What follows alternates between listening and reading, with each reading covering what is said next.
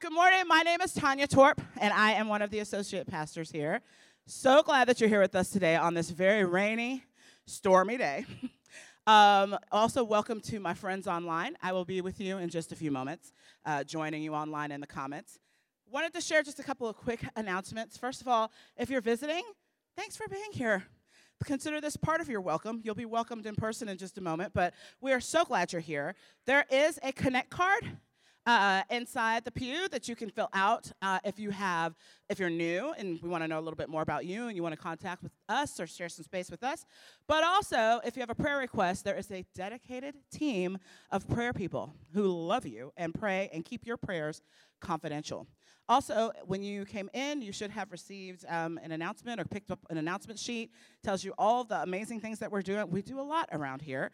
If you are online, I will actually post the announcements for you momentarily when I get on. But please partake in the announcements so you can know what's going on. There's so much. And then finally, if you are new or haven't taken advantage of it yet in the cafe, if it's too loud for you in here or you just need a little break with your family, you can go into the cafe, and this is streaming, so you can take a break, come back if you need to, whatever you need for you and your family. I want to also turn it over to the worship team as we get ready to worship the Lord.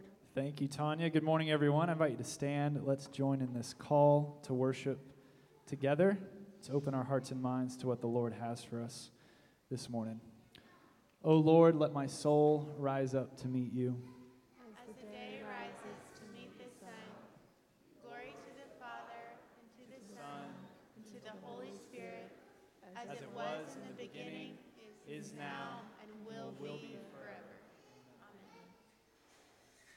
Amen.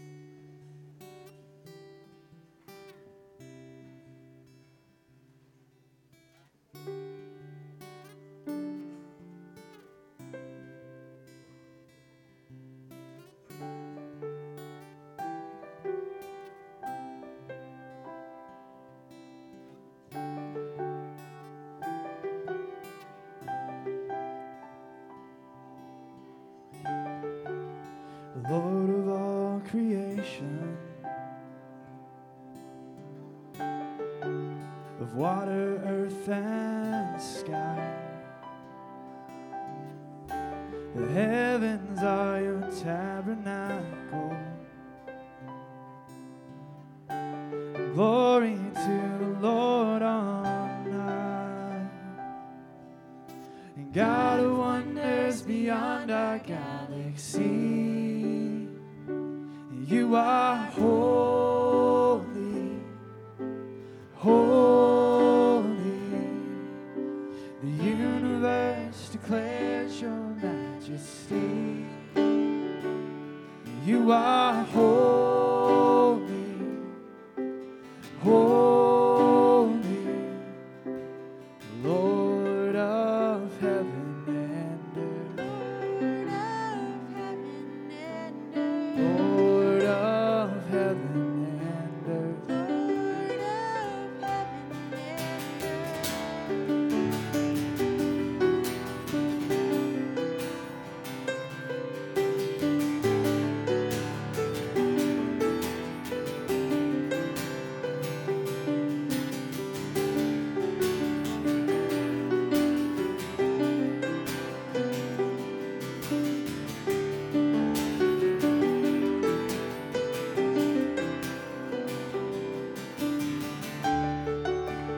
Early in the morning, I will celebrate the light. When I stumble in the darkness, well, I will call your name by night. God of wonders beyond our galaxy, you are holy, holy. The universe declares your majesty.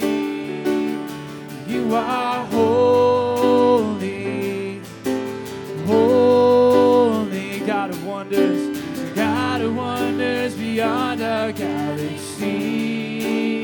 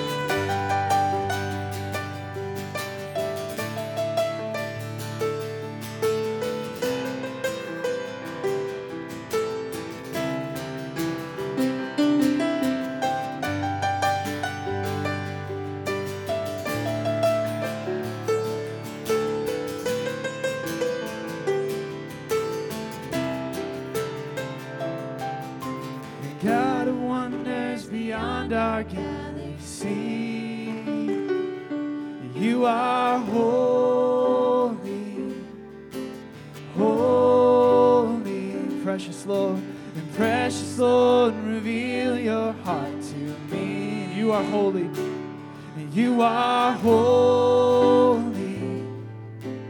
holy, Lord of heaven and earth. Lord of heaven and earth. Lord of heaven and earth. Lord of heaven and earth. Lord of heaven and earth. Lord of heaven and earth.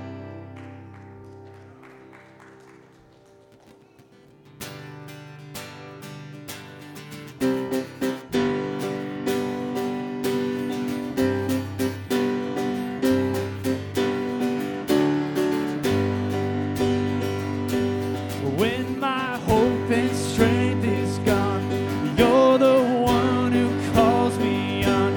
You are the life, you are the fight, it's in my soul. Oh, your resurrection power burns like fire in my heart. When waters rise, I lift my eyes up to your throne. We are more than conquerors through Christ. You have overcome this world, this life. We will not bow to sin or to shame. We are defiant in your name. You are the fire that cannot be tamed. You are the power in our veins, our Lord, our God, our conqueror.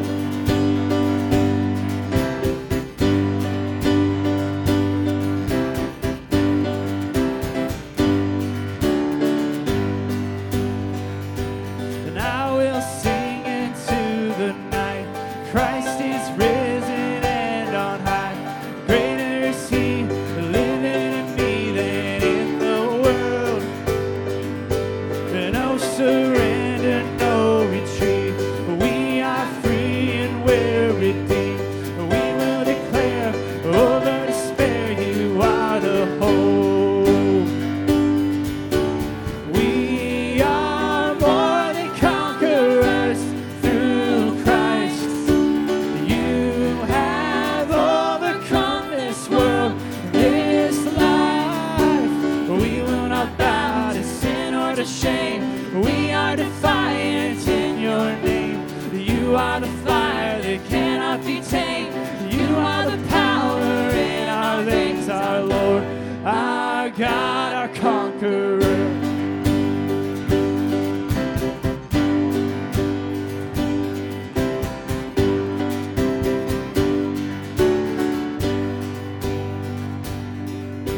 And nothing is impossible. Every chain is breakable with you. We are victorious. You are stronger than our hearts. You are greater than the dark. With you, we are victorious. Nothing is impossible. Every chain is breakable with you. We are victorious. You are stronger than our hearts. You are greater than the dark. With you, we are victorious.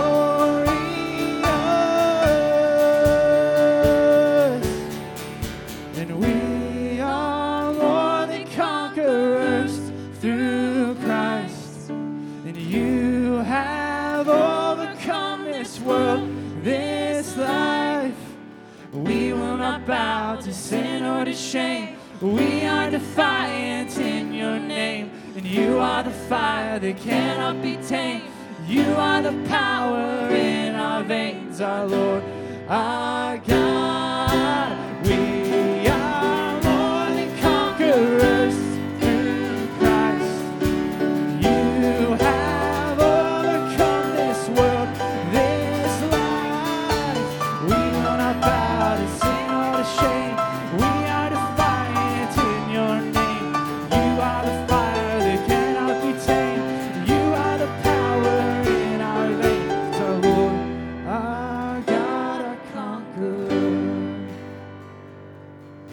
our Lord, our God, our conqueror.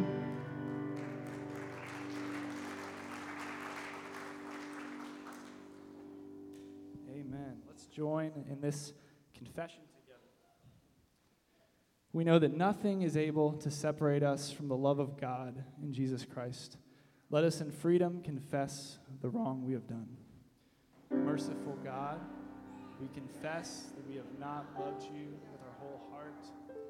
We have failed to be an obedient church. We have not done your will. We have broken your law. We have rebelled against your love. We have not loved our neighbors, and we have not heard the cry of the needy. Forgive us, we pray. Free us for joyful obedience through Jesus Christ our Lord. Amen.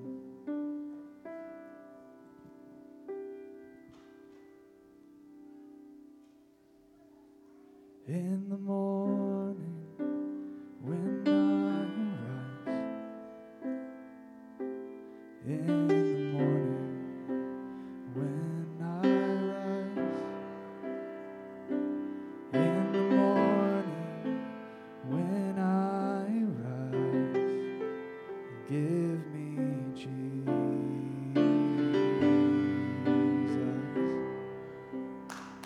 give me Jesus.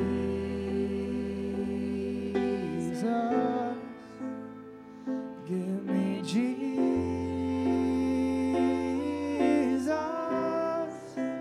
You can have all this world, but give me Jesus.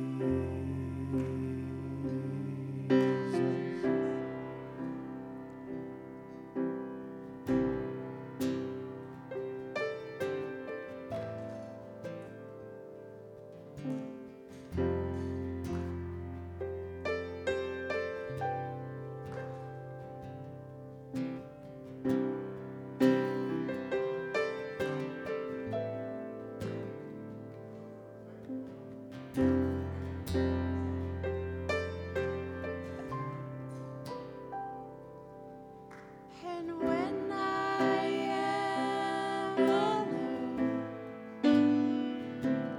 oh, when I am alone, and when I am alone, give me Jesus.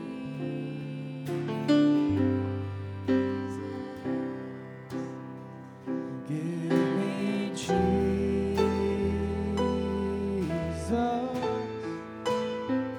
Give me Jesus.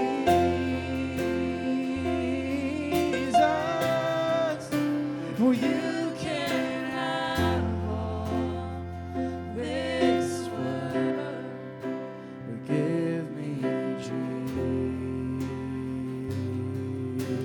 Sing, give me Jesus. Give me Jesus.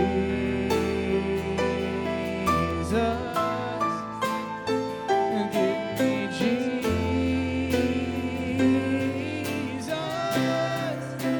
You can have all this world, but give me Jesus.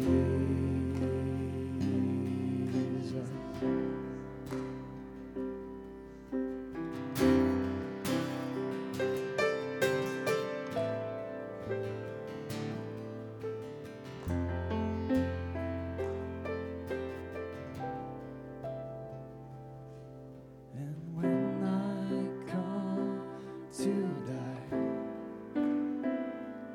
oh, and when I come to die, when I come to die, give me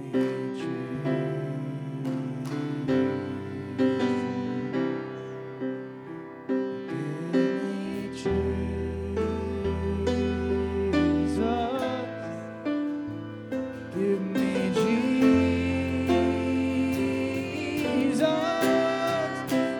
You can have all this world. I said, you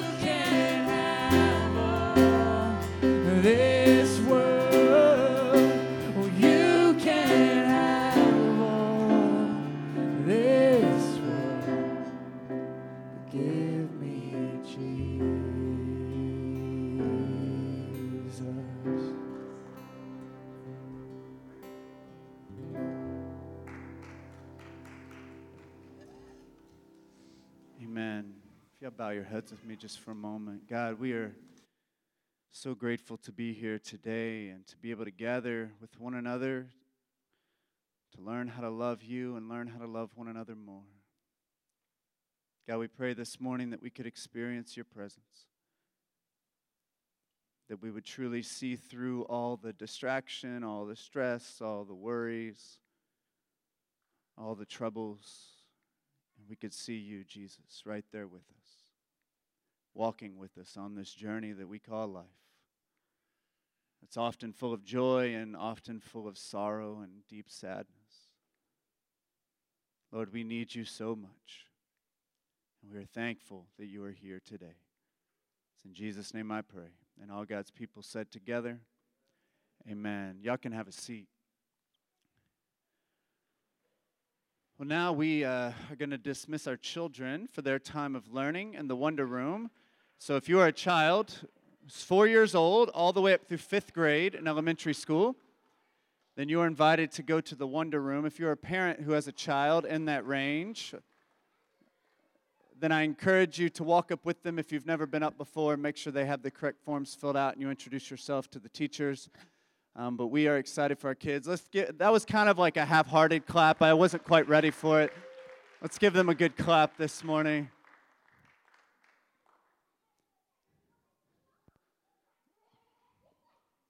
Continue to have so many wonderful children in our church. Yes. Do I feel okay? I feel just fine.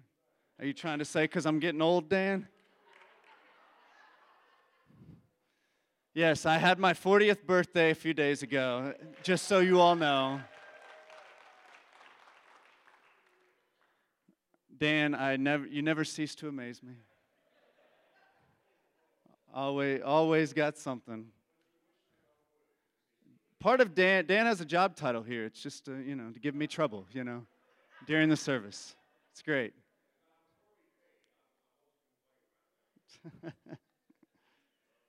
We love you, Dan. We love you. Well, I want to share something with you this morning. We have a special announcement from one of our members, but I want to say something before we see it. There's like a common thread, and y'all know this if you go to Embrace. Like there's a common thread that goes through the entire New Testament, and it can be summed up with this one verse that we talked about in our 1 Peter series.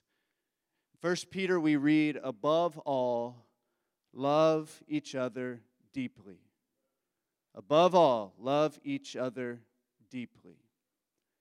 I heard someone once say to love each other deeply means to love with every muscle strained. And I love that image because love often requires a lot from us, right? Christian? I hear you back there. I couldn't tell if that was a supportive well or a not supportive well.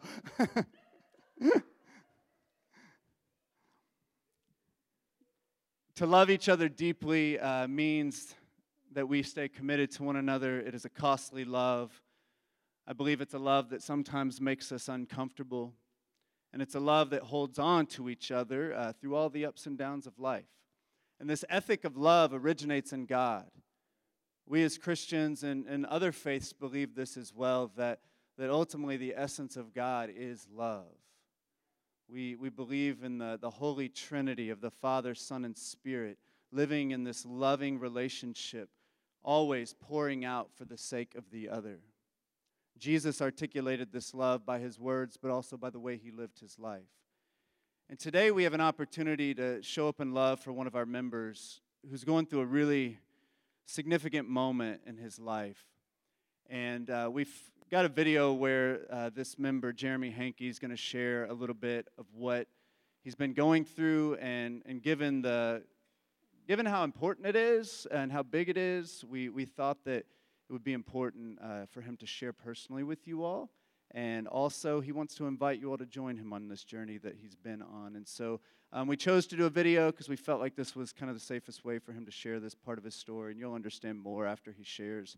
And then after he's done, I'm going to say a few words for you all. And so let's watch this video, and then I'm going to hop back up in just a minute.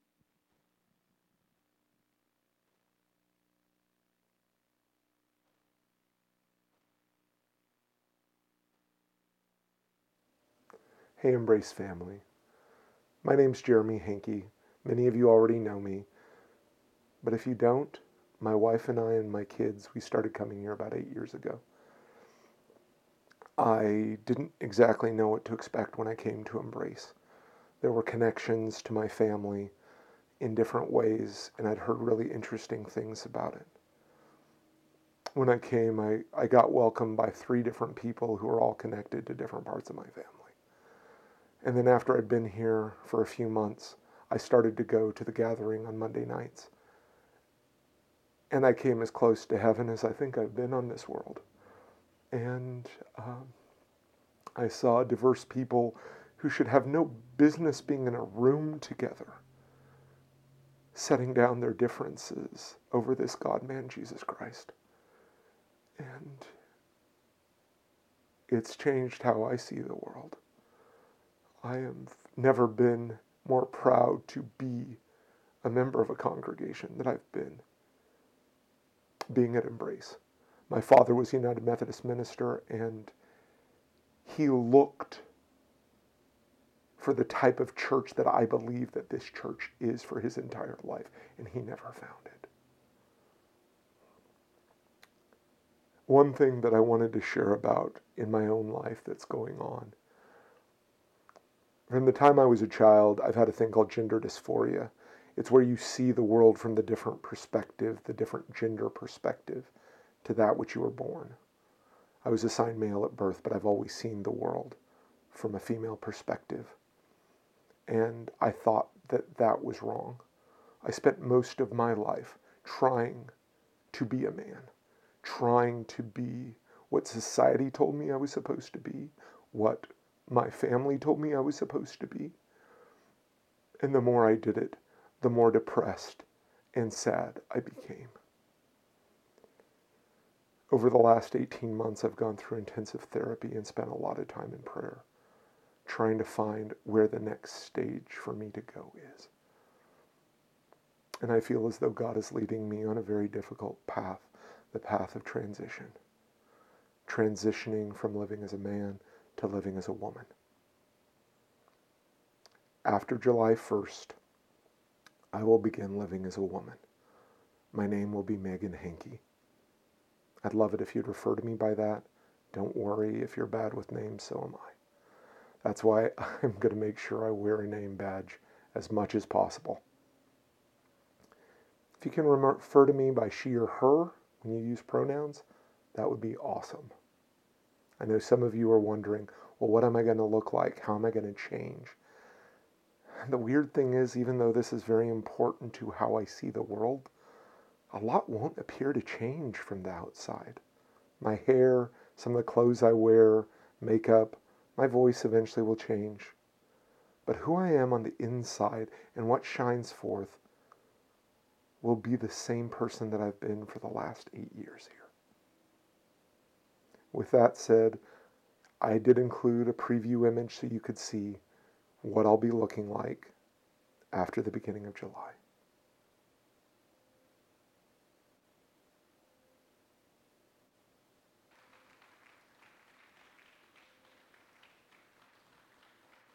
Thanks in advance for your support.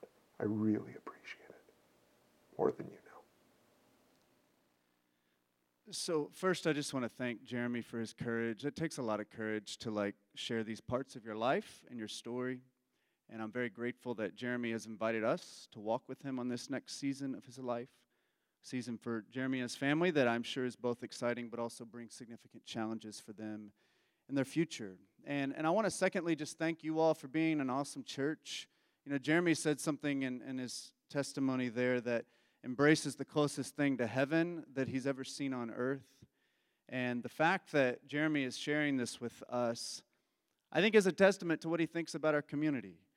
Because he trusts us enough to invite us in, even in this moment in history. And this is one reason we're making a bigger deal out of this, is because trans people have been targeted and harassed and vilified and demonized by so many in our culture right now. And it is just abhorrent, and I know it breaks Jesus' heart.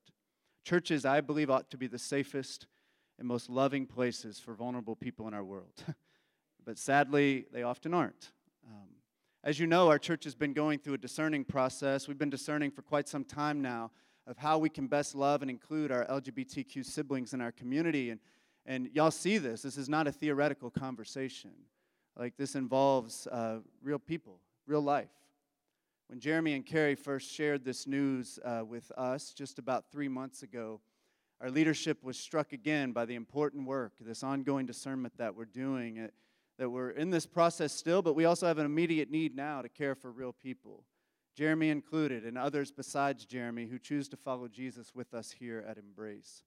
And so in our discernment process, we're not just developing theology or policies or stances, but we are prayerfully considering how to actually love and support people who have been historically left out and told that they are not welcome in Christian spaces. Almost every church you encounter, either they'll have a sign or they'll say it. They'll say, all are welcome. But tragically, that is rarely the case. There are usually stipulations on how far that welcome will extend. While we continue discerning and learning together as a community, not currently having all the answers, we're still at the same time committed to walking in love and offering support to Jeremy and Carrie and their family. You know, I understand that Christians and people in our broader society are still discerning their thoughts and views and feelings about gender identity, about transitioning and all the related issues. And I know in this room there is a diversity of opinions and perspectives, and that is okay to have a diversity of opinions and perspectives. Jeremy has communicated himself that he does not expect or need everyone to agree with his decision to transition to living as a woman. However, I believe that we all need to be unified in our love, acceptance, and support of Jeremy as he transitions to Megan in the upcoming days. And our job is not to judge. We get that wrong a lot as Christians. That's God's job to judge. Our job is to love. Billy Graham even once said, God's job is to judge, the Holy Spirit's job is to convict, and our job is to love. And so I think regardless of your beliefs about being transgender, about gender-affirming care, about what the Bible teaches on this stuff, you can still love your sibling in Christ who is also loved and accepted by God. Carrie, Jeremy's wife, Carrie, if you'll wave, she's got purple hair. She's hard to miss. She's in the back. If you can wave to Carrie, she's here this morning. Carrie, along with her kids, they're all supportive and committed to Jeremy in this new season, and they wanted you all to know that. And Carrie is here this morning because she's happy to talk to you all if you want to talk. You can. I would ask you, and I'm just say more about that in a moment. But like, if y'all know the Hankies, you know that they're like an open book, and they'll talk about anything and everything. And they are. I've never met anybody like them in my entire life, and that is a compliment. But I think particularly in these early days for them, I encourage you, and I'm asking you to not ask them questions. Too many questions about all this stuff. This is not your time to share your opinions or views with them. This is not your time to ask them to explain what the Bible says about all this, or to you come with your Bible and point out scriptures. That's never helpful.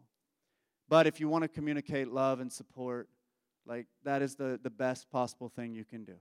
To anybody who's going through a significant moment in life, just communicate that you love them and that you support them and you're going to walk with them on this journey. Jeremy has decided to step back a little bit from some of his responsibilities for a while to focus on his own health and healing, but you're still going to see Jeremy at church and on a regular basis. And the plan is when you see Jeremy again, we wanted to talk about this ahead of time so that everybody has time to think and process and be ready for this. But when you see Jeremy again, he's going to have a new name, different appearance. And along with Jeremy, I'm asking you, just, regardless of what you think, just show respect and respect that desire for Jeremy to go by Megan. This will be a significant change, and Jeremy understands, like he said in the video, if you make mistakes, just apologize and correct yourself. I make mistakes all the time on so many things, and we're going to continue to. My prayer for Jeremy and his family is they truly find wholeness and peace, and that's what I want for every single one of you in this church. And I don't know exactly what you need to find that wholeness and peace, and neither do you know that for your neighbor. And our job is to love and support one another and help to be Christ to each other as we live this difficult life we're living. And I'm so grateful that Jeremy's been digging in and going through therapy and doing these things to get to the place that he is today. And so I hope that they find wholeness and peace and feel the love of God and really experience the love of God through the love of this congregation. This is a really important moment for our church. And this is the first among many moments that we're going to have to show up for each other in significant ways as we all face big things in our lives. And so my hope for you all and my challenge for you all is just to love as best as you can. And let this be a moment for you to grow and to change. And I know a lot of this is new in church. This is uncomfortable for some people. But I find that one of our values at the church is we are comfortable with being uncomfortable. And so we've been trying to live into this as much as we can over the last many years. So let's be like Jesus and let's show some love to our sibling in Christ.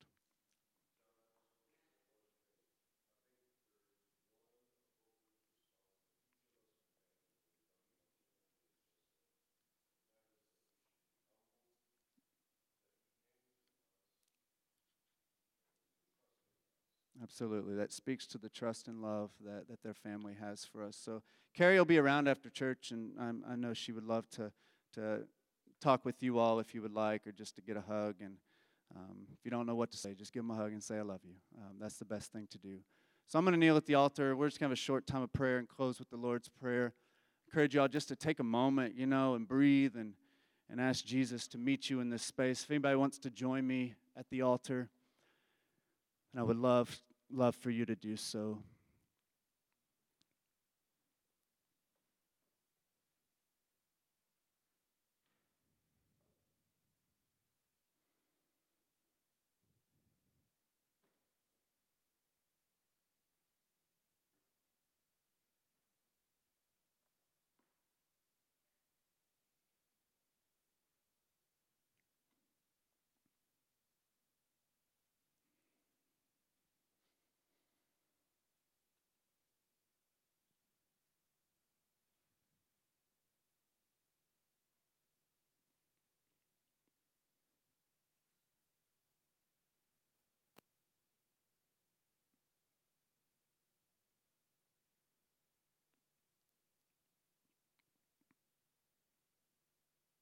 God, we come to you this morning, all of us travelers on a journey of life, seeking to find wholeness and peace in you,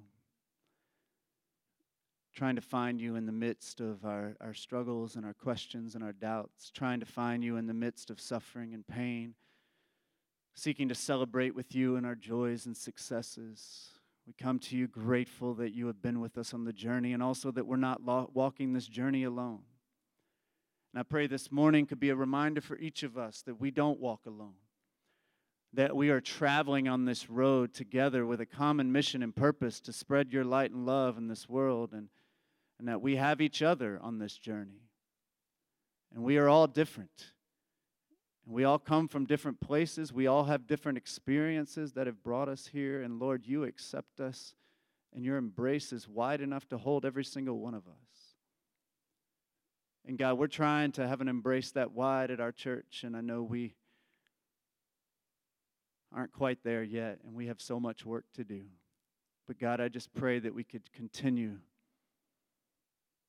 to seek to love as you love, to love one another as you love us, and to see each other first and foremost as a child of God who is desperately loved by you. And God, I pray this morning that we could feel that love, that we could feel that love and that security and that foundation that we have in you, Jesus. That we could rest on the assurance that your death and resurrection and your Holy Spirit are the foundation that we build our lives upon. And that is not shaky ground. And I pray we would hold tightly to that, Lord. Hold tightly to that truth that you love us so much, that you were willing even to give your life for us. And God, help us to accept that calling to lay down our lives for one another in the ways, God, that we can in our day-to-day lives in this world, this messy world in which we're living in. God, thank you for just continuing, Lord, to help us to become better people. To continue to become people who are holy, who are so full of love for you and one another. That we continue to look more and more like you. So God, I pray we would lean into that even as we're walking difficult roads. God, there's so much going on right now. There's so much suffering and loss and violence and pain all around us, Lord. And we feel so uneasy and we feel easily shaken. Often we feel lonely and we feel like we have no one. And God, I pray this morning none of us would leave here feeling that way. For we'd look around and see the faces of everyone in this room, and we would also see your face clearly. And that we would leave here just feeling closer to you and looking more like Jesus. Continue to guide us in the rest of our time together, and we pray that the words that we study from Romans would impact us and continue to help inspire and lead us as we travel this road together in the beautiful but uncertain days ahead. And now we join together and we pray this prayer that Jesus taught us, his disciples, to pray. Our Father, who art in heaven, hallowed be thy name. Thy kingdom come, thy will be done, on earth as it is in heaven. Give us this day our daily bread, and forgive us our debts, as we forgive our debtors. And lead us not into temptation, but deliver us from evil. For thine is the kingdom, and the power, and the glory forever. Amen. Yeah, we still got a sermon. I've kind of already preached to y'all this morning, but I'm going to do it again. And I'll tell you, all this stuff is connected, man. Like, all this stuff, us trying to live together in community and love one another, this is what the scriptures are about. This is what the New Testament is about. It's teaching us to really live and press into and become more like Jesus. We're going to continue on in this series we've been in the book of Romans. And I'm excited. Remember, we're reading Romans backwards. And so we did Romans 16, and now we're going to look at Romans 14 and 15 this morning. If we're going to understand Romans, though, we need to understand Paul's heart. Paul was the one who wrote Romans. And I think if we're going to understand why Paul did what he did and said what he said, we need to understand his heart, his mission. In order to understand why I preach the things I do, you got to understand my calling and the mission and what God's placed upon my heart and my life. Same goes for my brother Benjamin. Always got a sermon to preach. If you know his heart, you'll understand why he does what he does. Same for Christina and for Tanya and for others in our church that share. And so when we think about Paul, like, why did Paul talk about the things he did? Why did Paul do what he did? Why did Paul, engage in this conversation with the Romans? What did he believe God had called him to do? Well, Paul had a lofty goal with his life. His basic mission was to go and establish diverse churches in the Roman Empire made up of Jews and Gentiles, men and women, slaves and free, adults and children, rich and poor, and everybody in between. Paul truly believed that the gospel obliterated the boundaries and hierarchies that separate us. A classic quote from Paul that many of you have probably heard, Galatians 3:26 through 28. He says, "So in Christ Jesus, we are all children of God through faith. For all of you were baptized into Christ, has clothed yourself with Christ. There is neither Jew nor Gentile, neither slave nor free, nor is there male or female, for you are all one in Christ Jesus." From my understanding of Paul's life, it appears that Paul believed this deep down. And he gave his life, literally, to establish communities of faith that brought together diverse peoples as one in Christ Jesus. As you can imagine, Paul's mission was easier to talk about than to actually achieve. Establish diverse churches, that's a lofty goal, right? It's easier said than done. I'm confident that every church that Paul helped start faced conflict. And one conflict in particular that kept arising over and over again was this conflict between the Jewish and Gentile Christians. Now, when I say Jewish Christians, I'm talking about ethnic Jews or Jewish converts, people who followed the Torah, which is what we call the Jewish law. They observed the Sabbath, they observed the holy days, they practiced circumcision, and they followed those strict dietary laws, yet they also at the same time followed Jesus. When I talk about Gentile Christians, I'm basically referring to all the other folks that decided to give their lives to Jesus and follow in his way, but were not Jewish. They would have come from other ethnic groups, they would have had other religious practices, and they would not have followed the Torah. But they were all seeking to follow Jesus. When many of the Jews started following Jesus, they didn't often stop going to the synagogue. They kept practicing the laws that they had in their book, and they kept doing these things.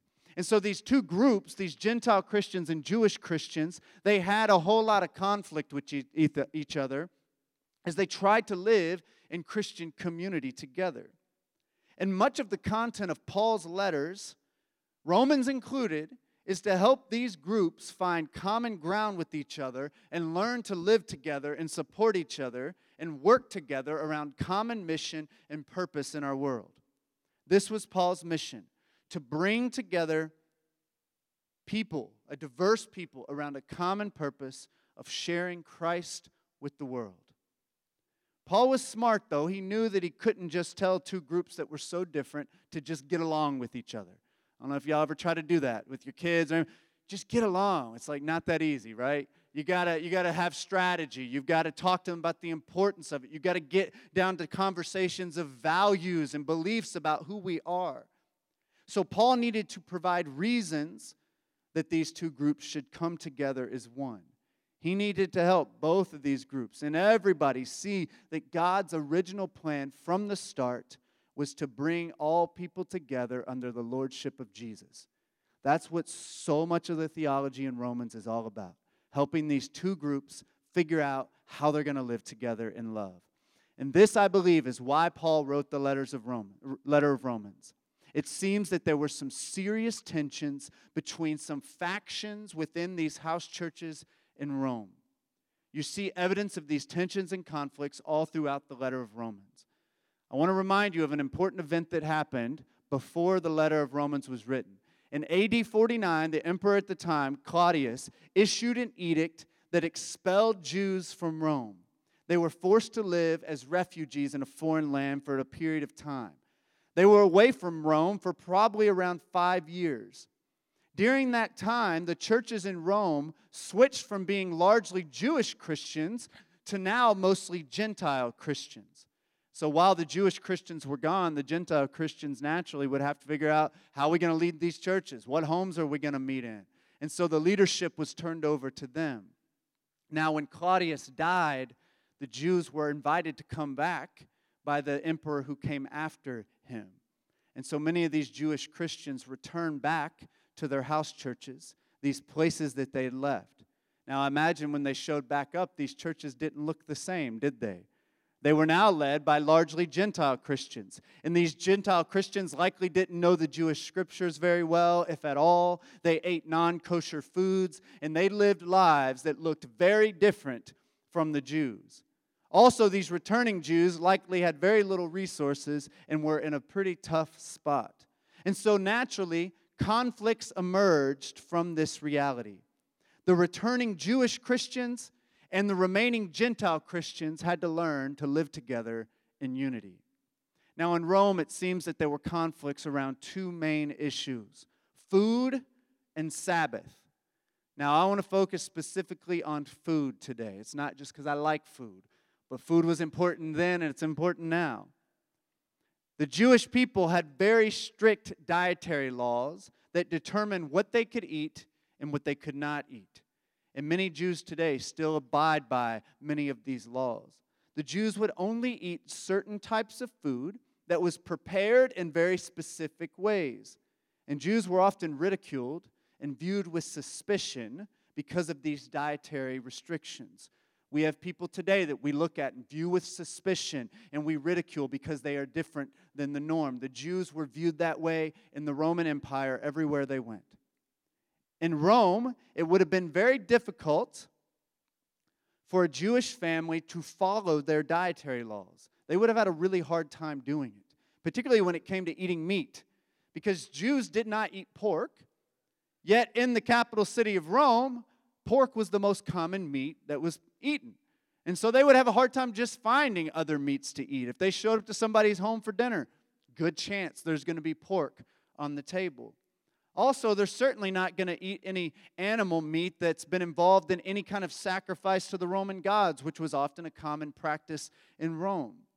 And so some Jewish Christians decided, we're not going to eat any meat at all. We're just going to eat vegetables and herbs, and that's it, because we're not going to risk eating something that goes against what we believe and what's important to us. And because they knew it would be too hard to determine whether this food was kosher or not. And so let's imagine a Jewish family returning to Rome, a Jewish Christian family, after living as refugees for multiple years in another place. They go and they connect to the local house church in their neighborhood. The Christians in the early church, they would always eat together. That was a common practice. Everywhere, every time they met, they would share the Lord's Supper. But sharing the Lord's Supper also meant that they would share a full meal together. Sharing meals brought people together like it does today. We eat a meal every week at the gathering. It brings us together better than probably anything else could. We're having to can you pass the bread? We're having to share with one another. We also make sure nobody is left out and has enough food and no one's hungry. So imagine a Jewish Christian family showing up to a Gentile home for the church service. They're going to worship and pray, and they're going to share food together. They see on the table a spread of all types of food, some of it clearly not kosher, and they wouldn't know if the rest of it was. What do? For a Jewish Christian who followed the Torah, they would have to politely turn down the food of their host. Perhaps this family was even hungry because they were poor and they didn't have a lot of food. And they went to the church hoping they're going to get fed, and they see that all the food's there, but they can't eat any of it. That's going to be a hard situation for them, right? I wonder how they would feel. Disappointed? Maybe confused? Maybe offended? Maybe appalled at what's happened to their church since they've been away? What has happened to this place? Look what they're doing. Now let's imagine how the Gentile Christians might have felt. They prepared all this food for their guest in their home, and their guest refused to eat it, even though they clearly are hungry. Like, you're not going to eat my food? What's up with that? Perhaps they thought the Jewish Christians were ungrateful, odd, petty, misguided. Have you invited someone over to your home and to eat, and they wouldn't eat your food? That didn't happen often, but I had a guy show up at my house once, and he'd gone to Burger King on his way over, and he ate his Burger King as we're preparing the food. I'm like, dude, what are you going to eat Burger King? Like, it's weird, man. I made food for you, you know? It doesn't feel good. Like, that's rejection that nobody likes to receive. The Jewish Christians believed their scriptures taught them to only eat certain foods prepared in very specific ways. Some of them were looking upon the Gentiles in judgment, assuming they were not as committed to the Bible as them and that they were less holy or less committed to following God. The Gentile Christians believed the gospel gave them freedom to eat whatever they wanted, and it seems that some of them were doing just that, eating whatever they wanted at their communal meals, which meant that the Jewish Christians were excluded and not welcome at the table. And so you can see how these strong convictions from each side resulted in both groups having conflict. And what ultimately happened, and this is really the deepest part of it, it hindered them from being in community together. If they couldn't eat together, how can they be the family of God? If a family can't share a meal around a table, are they really a family, right? This was much deeper. This was much deeper than just food preference. This was something that had the potential to divide and destroy the early church. And what was Paul's mission? To bring people together. And so in chapters 14 and 15 of Romans, Paul spends a lot of words addressing the conflict between these two groups. And he uses the term weak and strong to refer to these two groups. Now, my belief, and people debate this, but I believe that the terms weak and strong refer to actual groups within these house churches in Rome. And specifically, the weak were predominantly Jewish Christians, and the strong are predominantly Gentile Christians. I'm going to read a section of it so you'll see what I'm talking about. And when you see weak, think of this predominantly Jewish Christian group. When you see strong, think of the predominantly Gentile group. And it doesn't actually mention strong, but he's speaking to the strong folks in this verse. There's these verses. So to the strong ones, he says, accept the faith, the one whose faith is weak, without quarreling over disputable matters. One person's faith allows them to eat anything, but another whose faith is weak eats only vegetables. The one who eats everything must not treat with contempt the one who does not. And the one who does not eat everything must not judge the one who does, for God has accepted them. Who are you to judge someone else's servant? To their own master servants stand or fall. And they will stand, for the Lord is able to make them stand. So in these verses, Paul speaks directly to the strong or the Gentile Christians. And he told them to accept the weak and stop fighting over disputable matters. And he goes on to tell both groups to stop judging each other, which he repeats many times in the rest of the chapter. And as you read through chapters 14 and 15, I encourage you to do it. You're going to notice that the basic direction from Paul is that both groups stop judging each other and respect each other's convictions. And here's the pretty interesting thing. In Romans, Paul does not expect everybody to be on the same page. He understands that people are going to disagree over these convictions, which were actually pretty important. We talk about whether you eat this type of food. This was deep stuff for these folks. So he doesn't expect everyone to be on the same page, but Paul does expect everyone to be loving and accepting of each other. 2 verses sum up Paul's instructions to these Christians in Rome. Romans 14:19, let us therefore make every effort to do what leads to peace and mutual edification. So he said, let's make every effort to do what is going to lead to peace. The shalom is the Hebrew word. And to mutual building up of one another. Romans 15:7, welcome one another, therefore just as Christ welcomed you, for the glory of God. It's important to point out that in these verses, most of Paul's instruction is directed to who he calls the strong. Now, I need to point out that the Greek for the word strong is better translated as powerful. And this is agreed upon by a lot of folks, yet for some reason the translators continue to put weak and strong. The Common English Bible, I believe, gets it right. Paul says in Romans 15, we who are powerful need to be patient with the weakness of those who do not have power and not please ourselves.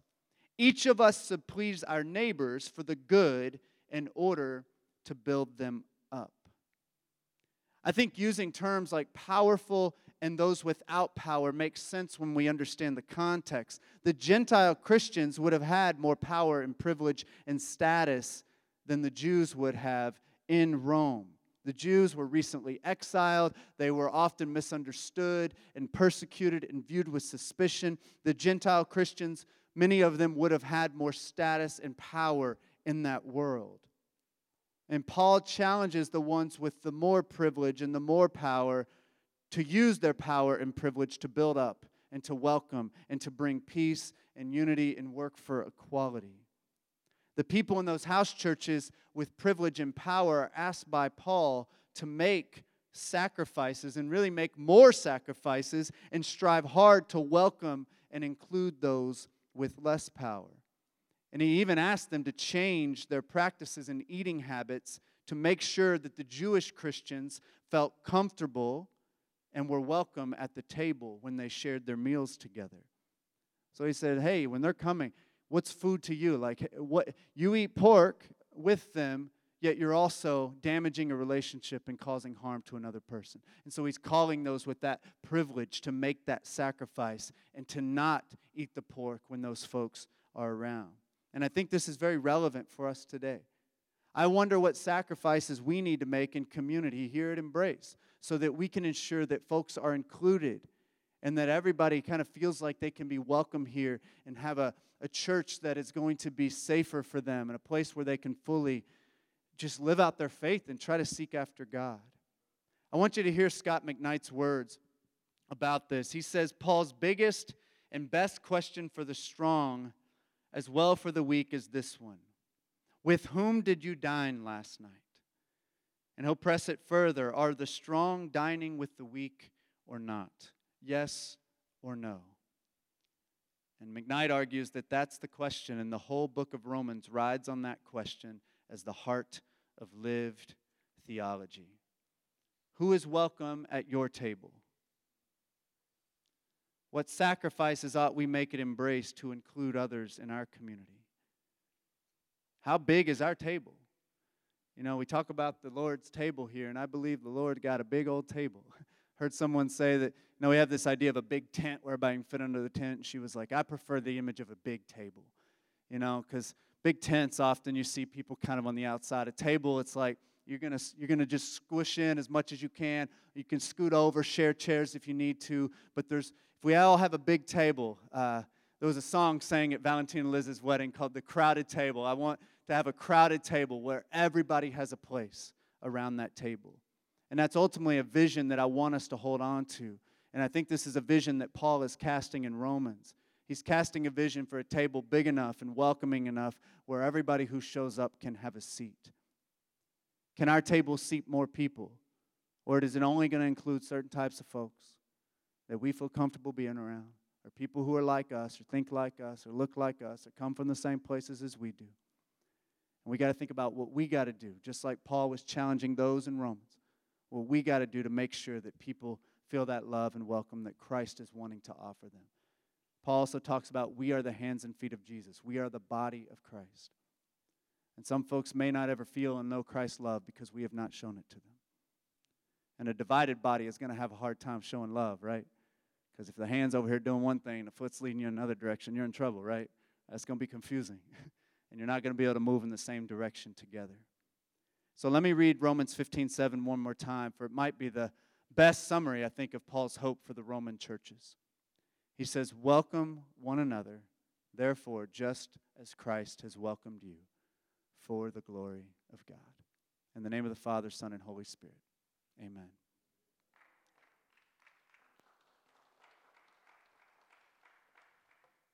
We're going to share communion this morning. And I love that we share communion every week because it truly is a unifying practice for us. We come forward and we share from a shared loaf and a shared cup. I love that idea that we're sharing it. It's the same Jesus, right? We're all coming forward because Jesus is there for us and loves each and every one of us. And every one of us who comes down this aisle, no one is any better than anybody else. And we all come in need of Jesus' love and grace in our lives. And we all recognize, and hopefully you're reminded every week, that not only did Jesus die for you, but Jesus died to the person next to you. Jesus died for the person outside the church that wants nothing to do with our faith. Jesus died even for your enemy who's seeking to destroy you. And that's a radical idea to think about, and it's hard for us to accept. But every week we come forward, hopefully we're reminded that Jesus loves not just us, but he loves our neighbor. And that he came for each and every one of us. And what I want as a Christian in this world, what I'm seeking to do is just be a person that's full of love for everybody.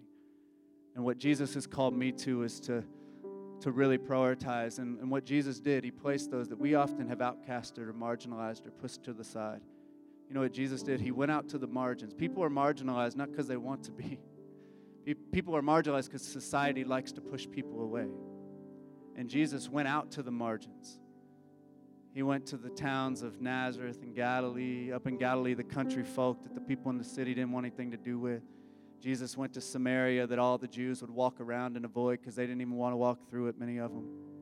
Jesus would go to the slums. He would go out to the poor homes. He would go to the places where the people are different and viewed in suspicious ways. And Jesus would share, you know what he did with all of them? He would always sit around and share meals with them. The time Jesus called this guy named Levi to be a follower of him, and Levi threw a party. And as he's throwing the party, Jesus is there celebrating, and people on the outside are looking in and saying, what's he doing with these people? He shouldn't be with them. But that's what Jesus did. He took the ones that we've pushed aside, and he said, no, they're actually at the center. They're the most important in the kingdom of God, and we let everything flow from there. And so that's what we're trying to do as a congregation. That's what I'm trying to do as a pastor, is allow that to be my starting point. Because I believe that's what Jesus did. And if you doubt that, look at your own life. Jesus, when you felt like you were lost, what did Jesus do? He went and found you. He didn't wait for you to come to him. He went and found you. He pursued you. And he said, now you got a place at my table. And I'm going to share a meal with you. And I'm going to love you. And you're going to be a part of my crew. You're going to be a part of my family. And each and every one of us who have given our lives to Jesus have been adopted into Jesus' family. And we get to share meals with him. And Jesus, you talk about someone making a sacrifice. Jesus, the Almighty God, came down and walked among us and gave up everything so that we might be able to find life. And we ought to try just to be a dim reflection of that kind of love, at least in our day-to-day lives when we live together with one another. So if y'all would bow your heads with me just for a moment.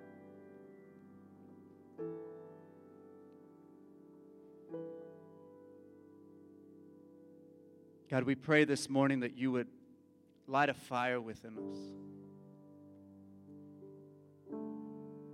That you would light a fire within us, a fire that burns for love for one another.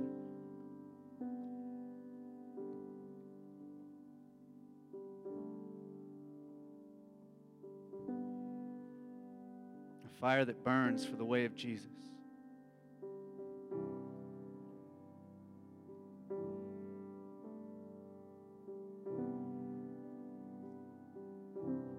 We pray this morning that we would be people that truly are a reflection of your goodness in this world. That when people look at us, maybe they'll see a little bit of Jesus in us.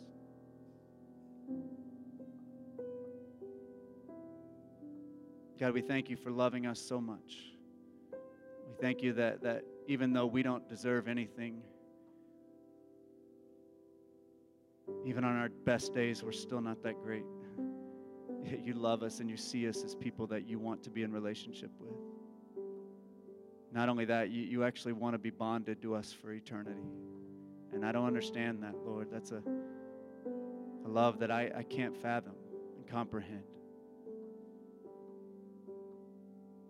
Lord, I pray that we could all just choose to rest in that love this morning and just trust that you have that kind of love for us, and that building upon that foundation is a good place to start. And we pray that as we share this bread and juice, that God, it would be for us the body and blood of Christ, that we would have an encounter with you maybe we've not had before, that we would experience the side of you that maybe we've never experienced. And that also, God, we would be knitted and bonded together to one another as we come forward and share this meal on this common loaf and this cup. Lord, we just love you, and we need you in our lives. And we need you to show up and to act and to move and to bring peace and love and justice in this world. And help our congregation to continue to be that and to continue to move in that direction and not be afraid to take risk as we move into the future together. Lord, we love you so much. Pray you would meet us here in this time. It's in Jesus' name I pray. Amen. I'm going to need some help with communion. I think I have one server lined up this morning, so I'll need a couple more at least. So if a couple of our folks who know how to do it could come on up, that would be great. I see Dan and Rob, Laura's coming up too. We're good to go. Benjamin, you're going to help? All right, that's good. I can just be up here to pray with folks.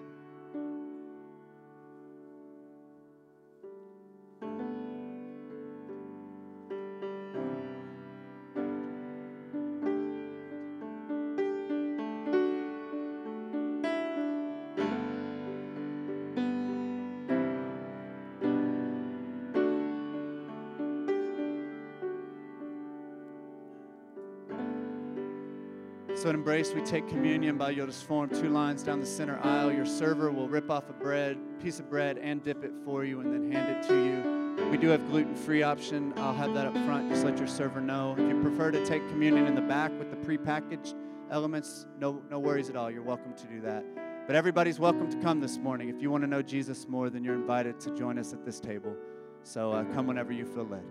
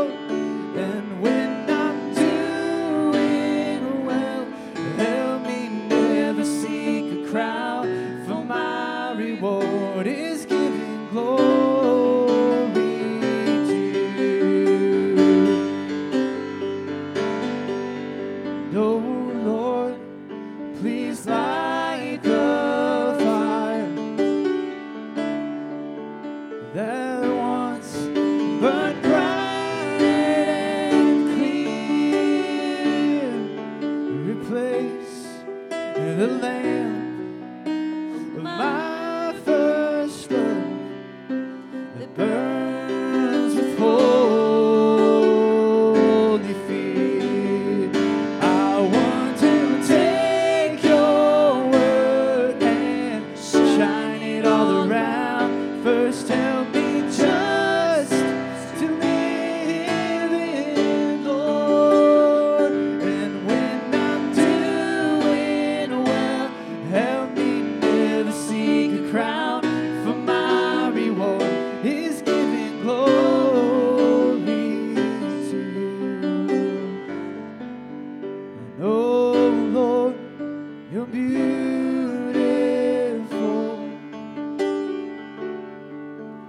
Your face is all I see. And when your eyes are on this child, your grace abounds to me.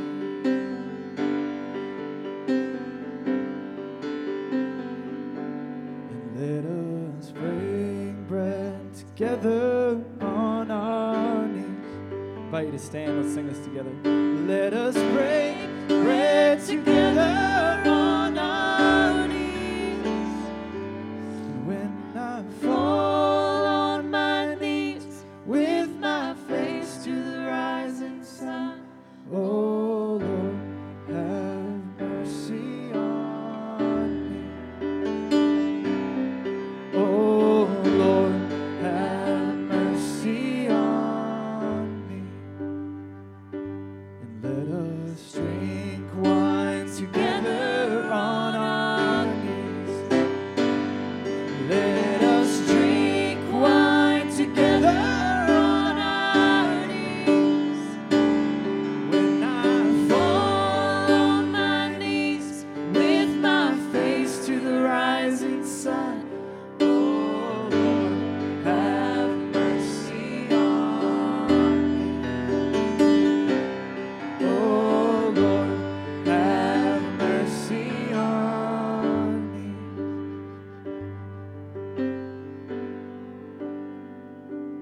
And let us praise God together on our knees.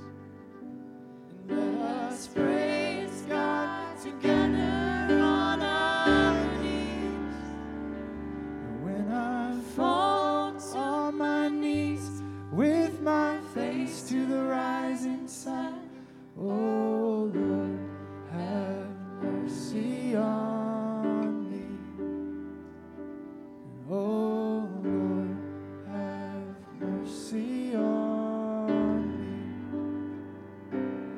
Oh Lord, have mercy on me.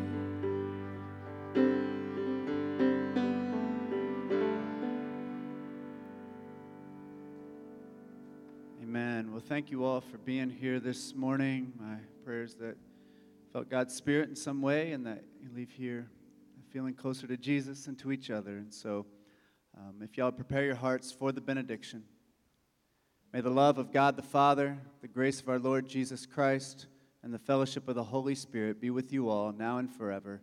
Amen. Go in God's peace. We'll see you next time.